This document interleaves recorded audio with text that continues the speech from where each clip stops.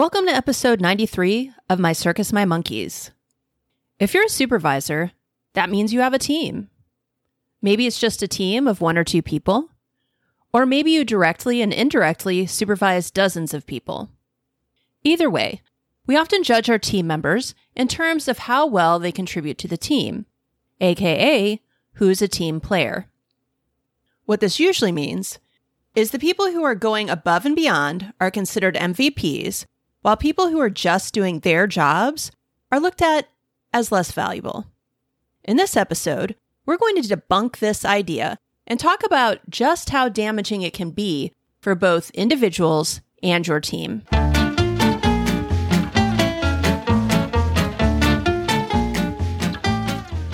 You're listening to My Circus, My Monkeys, the podcast for supervisors in education or any field that emphasizes growth and development. If you want to rein in the chaos and transform your team to better serve your students and clients, keep listening. This podcast explores essential information on supervision, employee engagement, and using a strengths-based framework to empower you and your team. We'll examine the latest research in psychology, neuroscience, education, and beyond to help you and your team get to the next level with your host, Ann Brackett, the Chief Engagement Officer of Strengths University. Now, a few months ago, I did an episode called, Is There a Dark Side to Being a Team Player?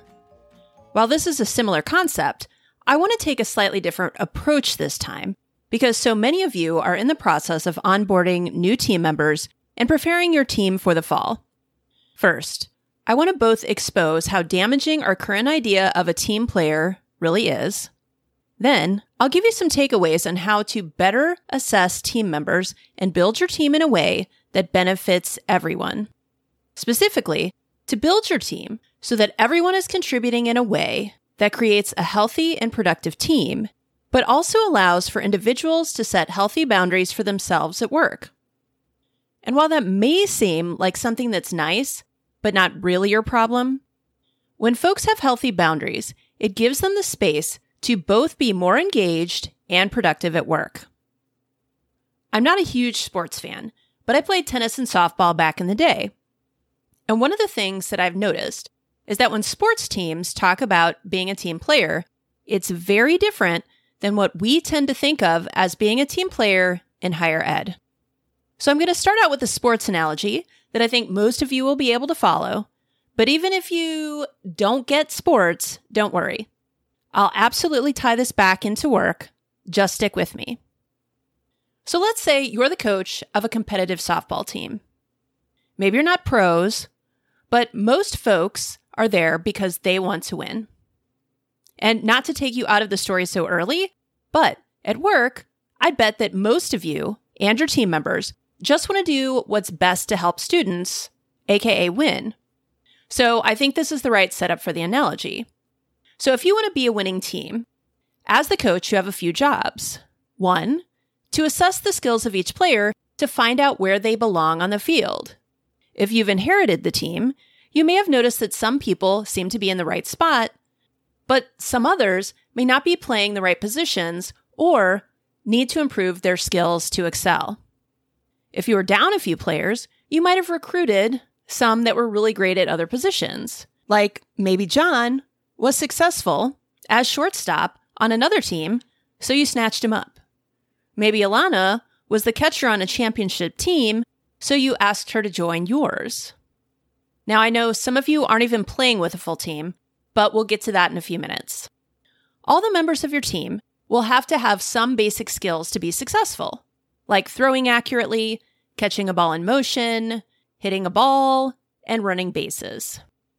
But at the end of the day, each of your players will be filling a specific position that functions in a specific way. You'll need a pitcher, catcher, someone on all the bases, a shortstop, and 3 people in the outfield to make a complete team. Each of those positions has different duties and responsibilities for the team. Now, maybe you're already asking, doesn't it make sense to cross-train everyone on the team so you can move people around if necessary? Sure, a little cross-training can be helpful.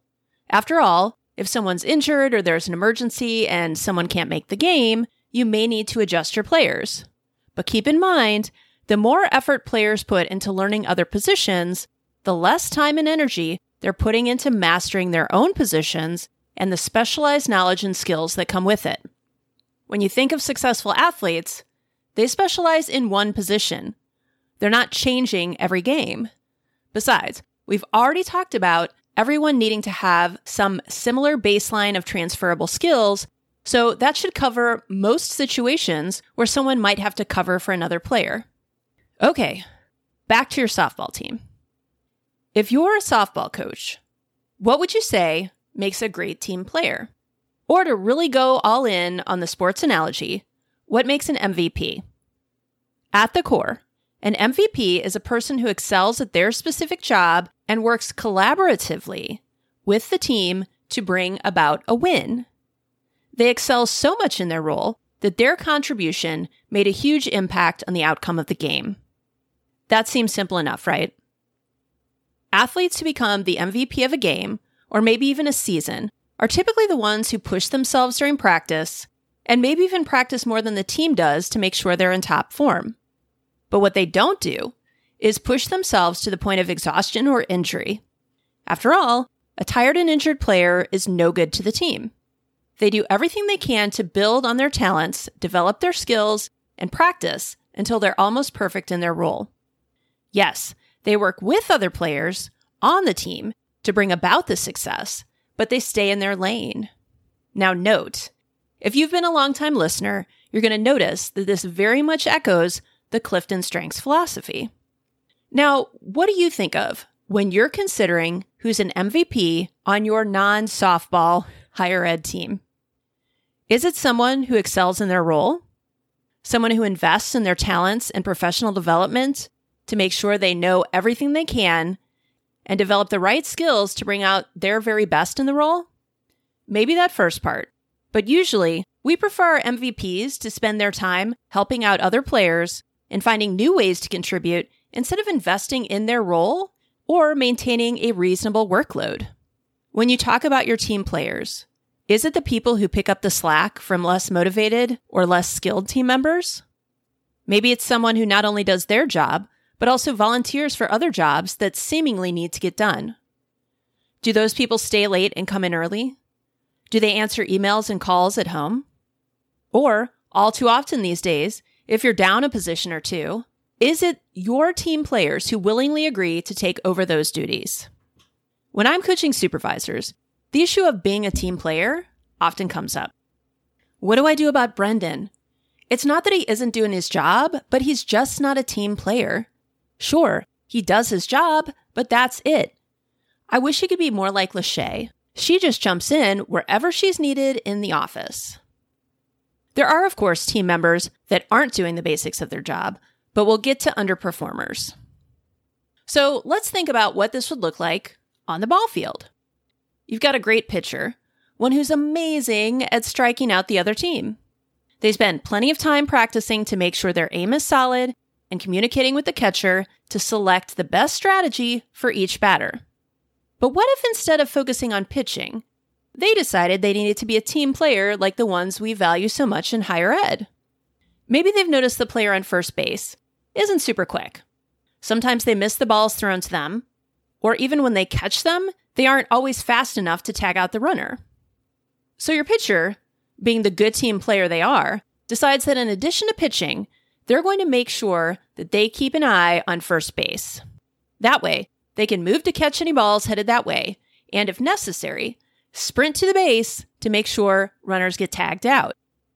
Now, if you're like most supervisors in higher ed, that sounds pretty awesome, right?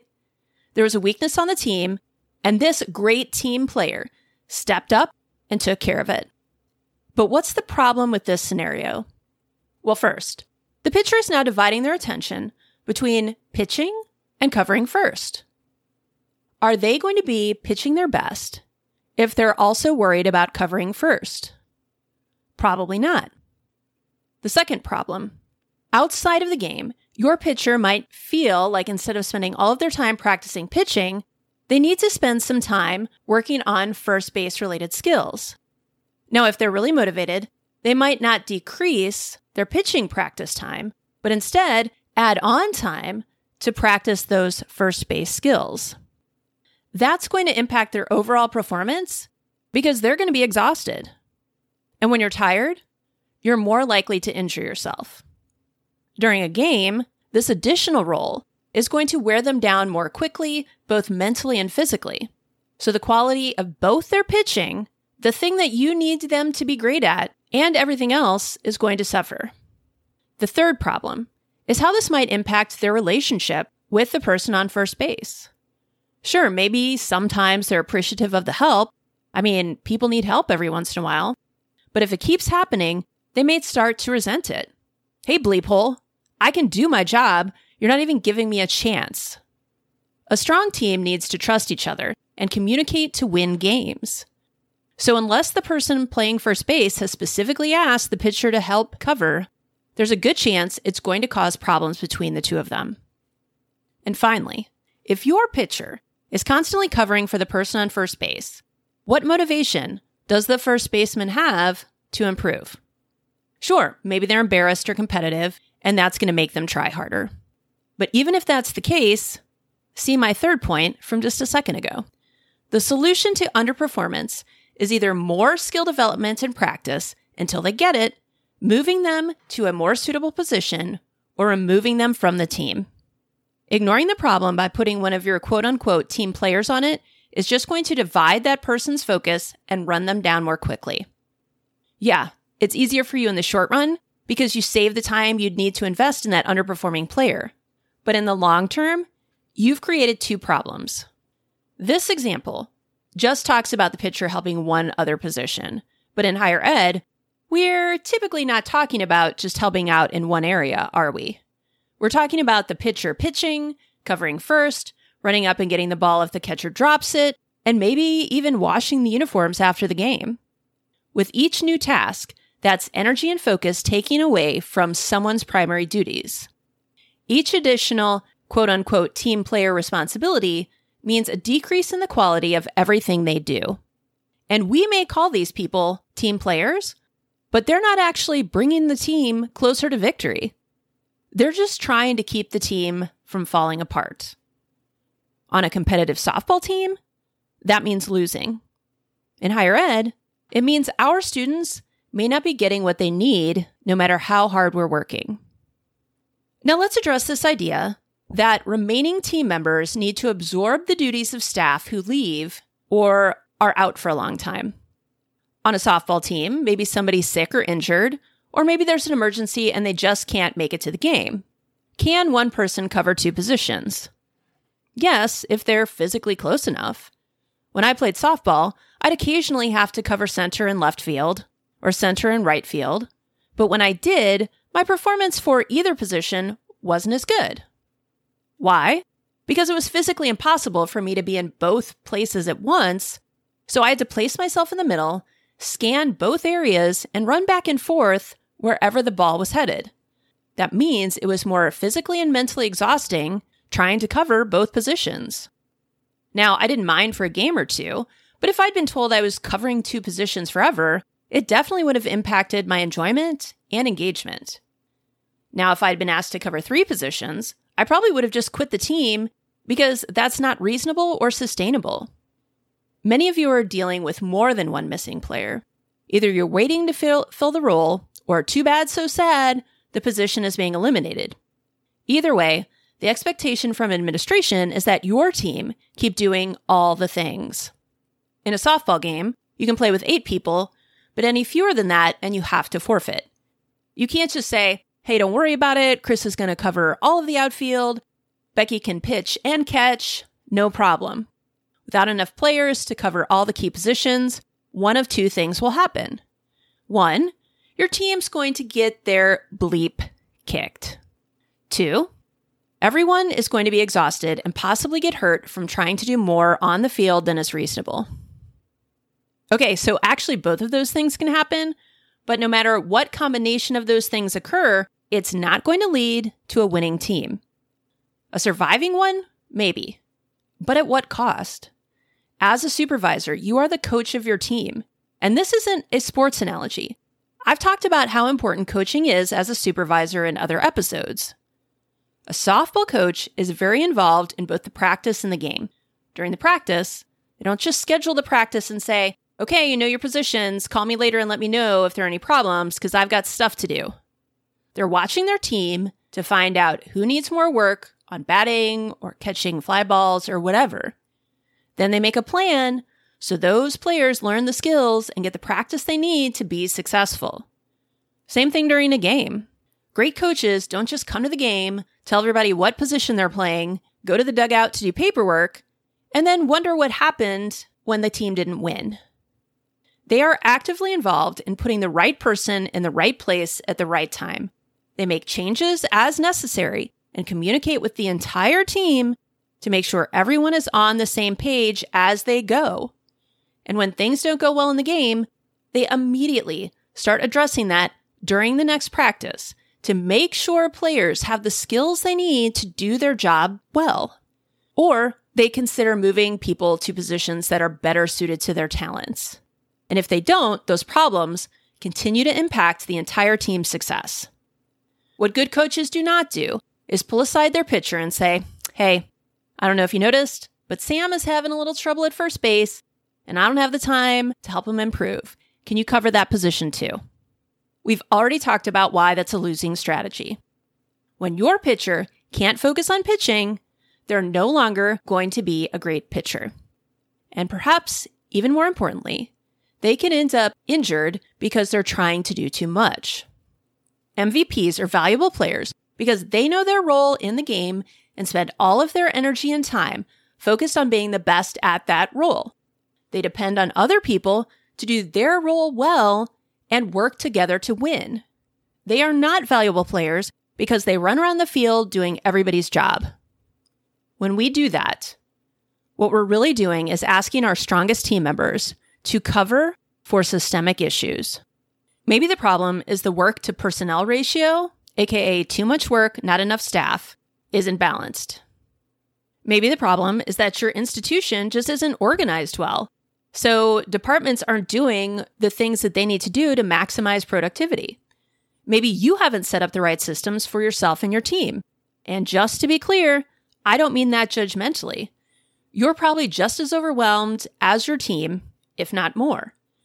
And if you're like most supervisors in higher ed, you've never been given any sort of quality training to educate yourself and build the skills that you need to be an effective supervisor. If you don't have the right systems in place to manage your team's performance, develop your team's skills, it may seem like the solution is to have everybody pitch in where they can. But that's not effective, and it ultimately hurts both your team's performance and their well-being. You need to stop thinking of the folks who run themselves ragged to the point they can't possibly give 100% everywhere as being team players. When you do, all you're doing is wearing out those individuals and keeping them from investing in their success in their role.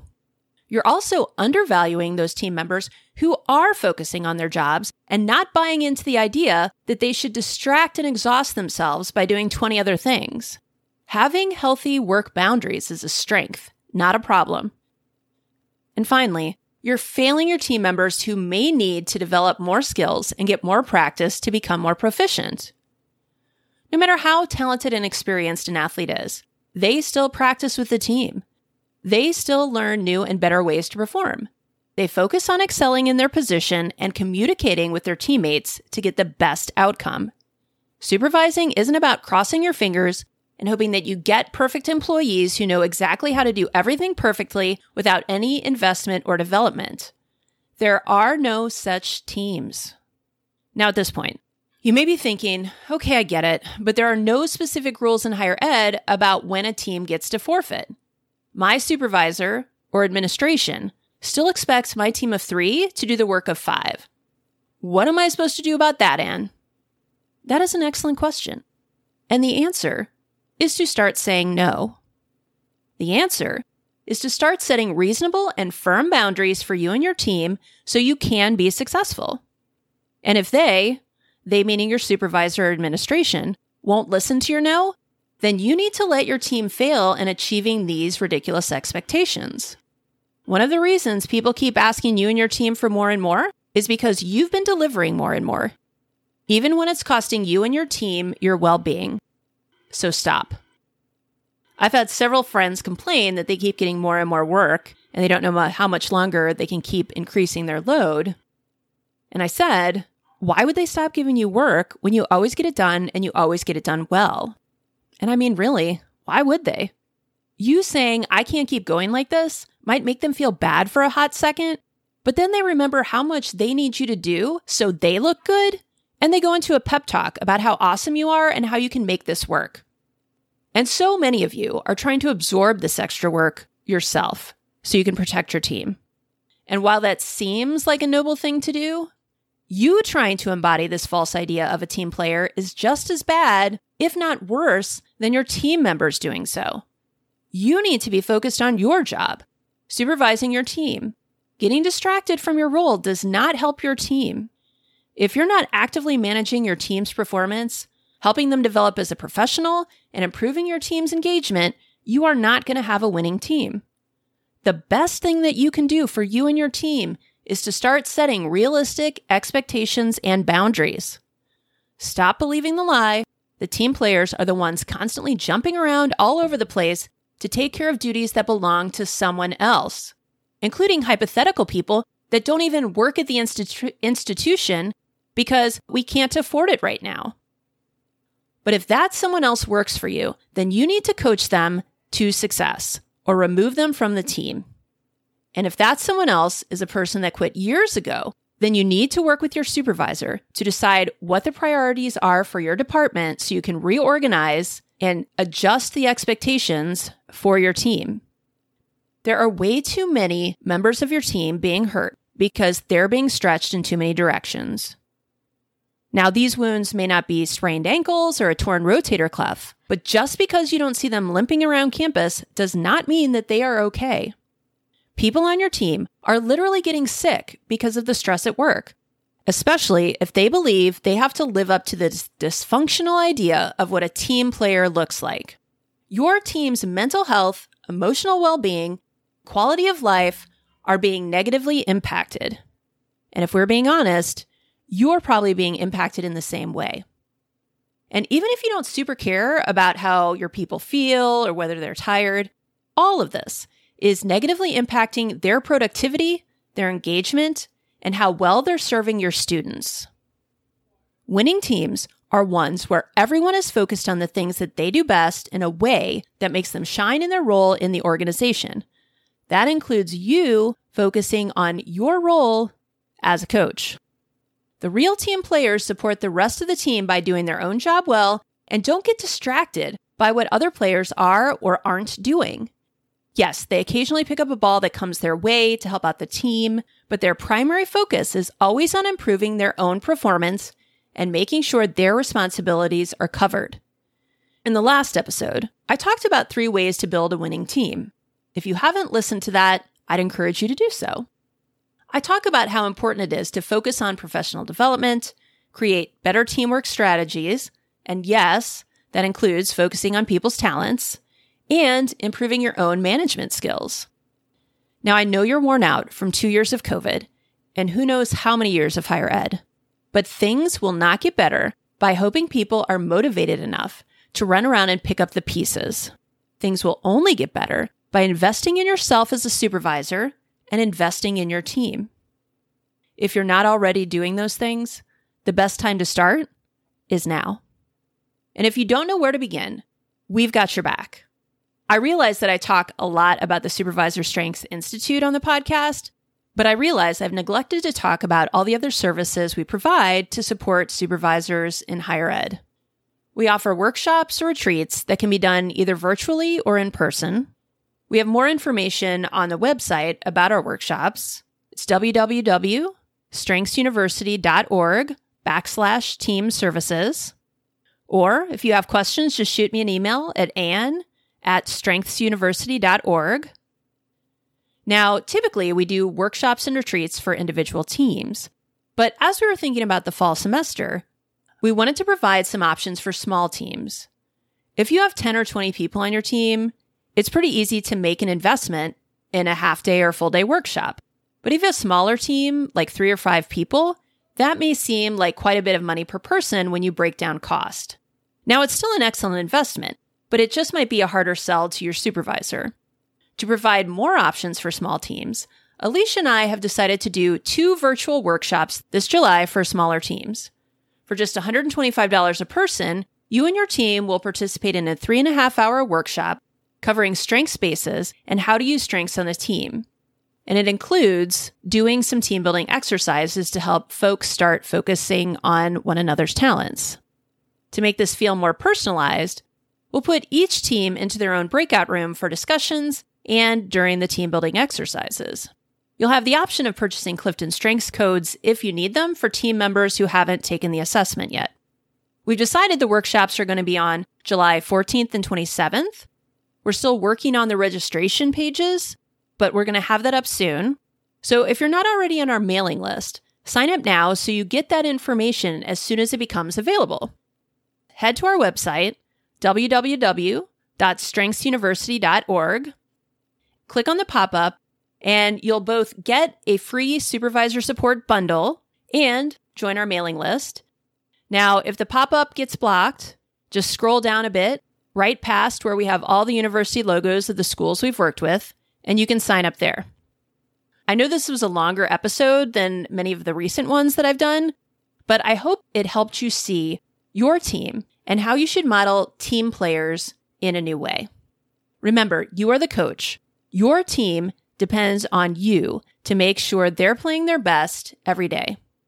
So invest in them and invest in yourself as a supervisor. And until next time, stay strong.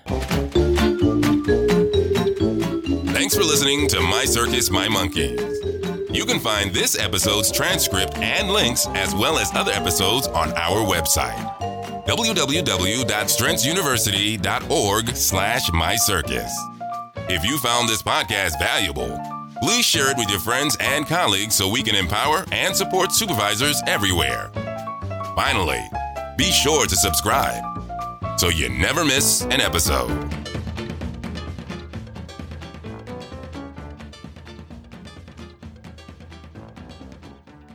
As always, Alicia and I are here to support you as you reflect on where you are and where you want to go.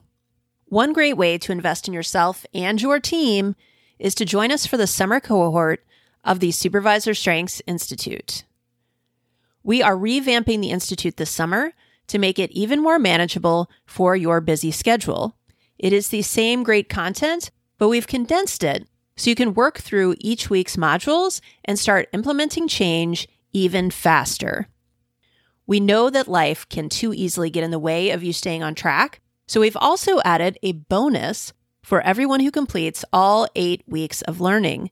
You will get an additional 60 minutes of our time, and you can use that for more individual coaching, a short team session, or to receive a discount on a longer team workshop. Our Summer Institute starts on May 28th. Go ahead and register now. Check it off your list. We want you, your team, and your students to shine their brightest, and that starts with you. So join us for the Summer Institute using the link in the show notes, or if you have questions about the Institute or other services, contact us at Anne, and that's ANNE, at strengthsuniversity.org. Thanks for listening to My Circus, My Monkeys. You can find this episode's transcript and links, as well as other episodes, on our website, www.strengthsuniversity.org/mycircus. If you found this podcast valuable, please share it with your friends and colleagues so we can empower and support supervisors everywhere. Finally, be sure to subscribe so you never miss an episode.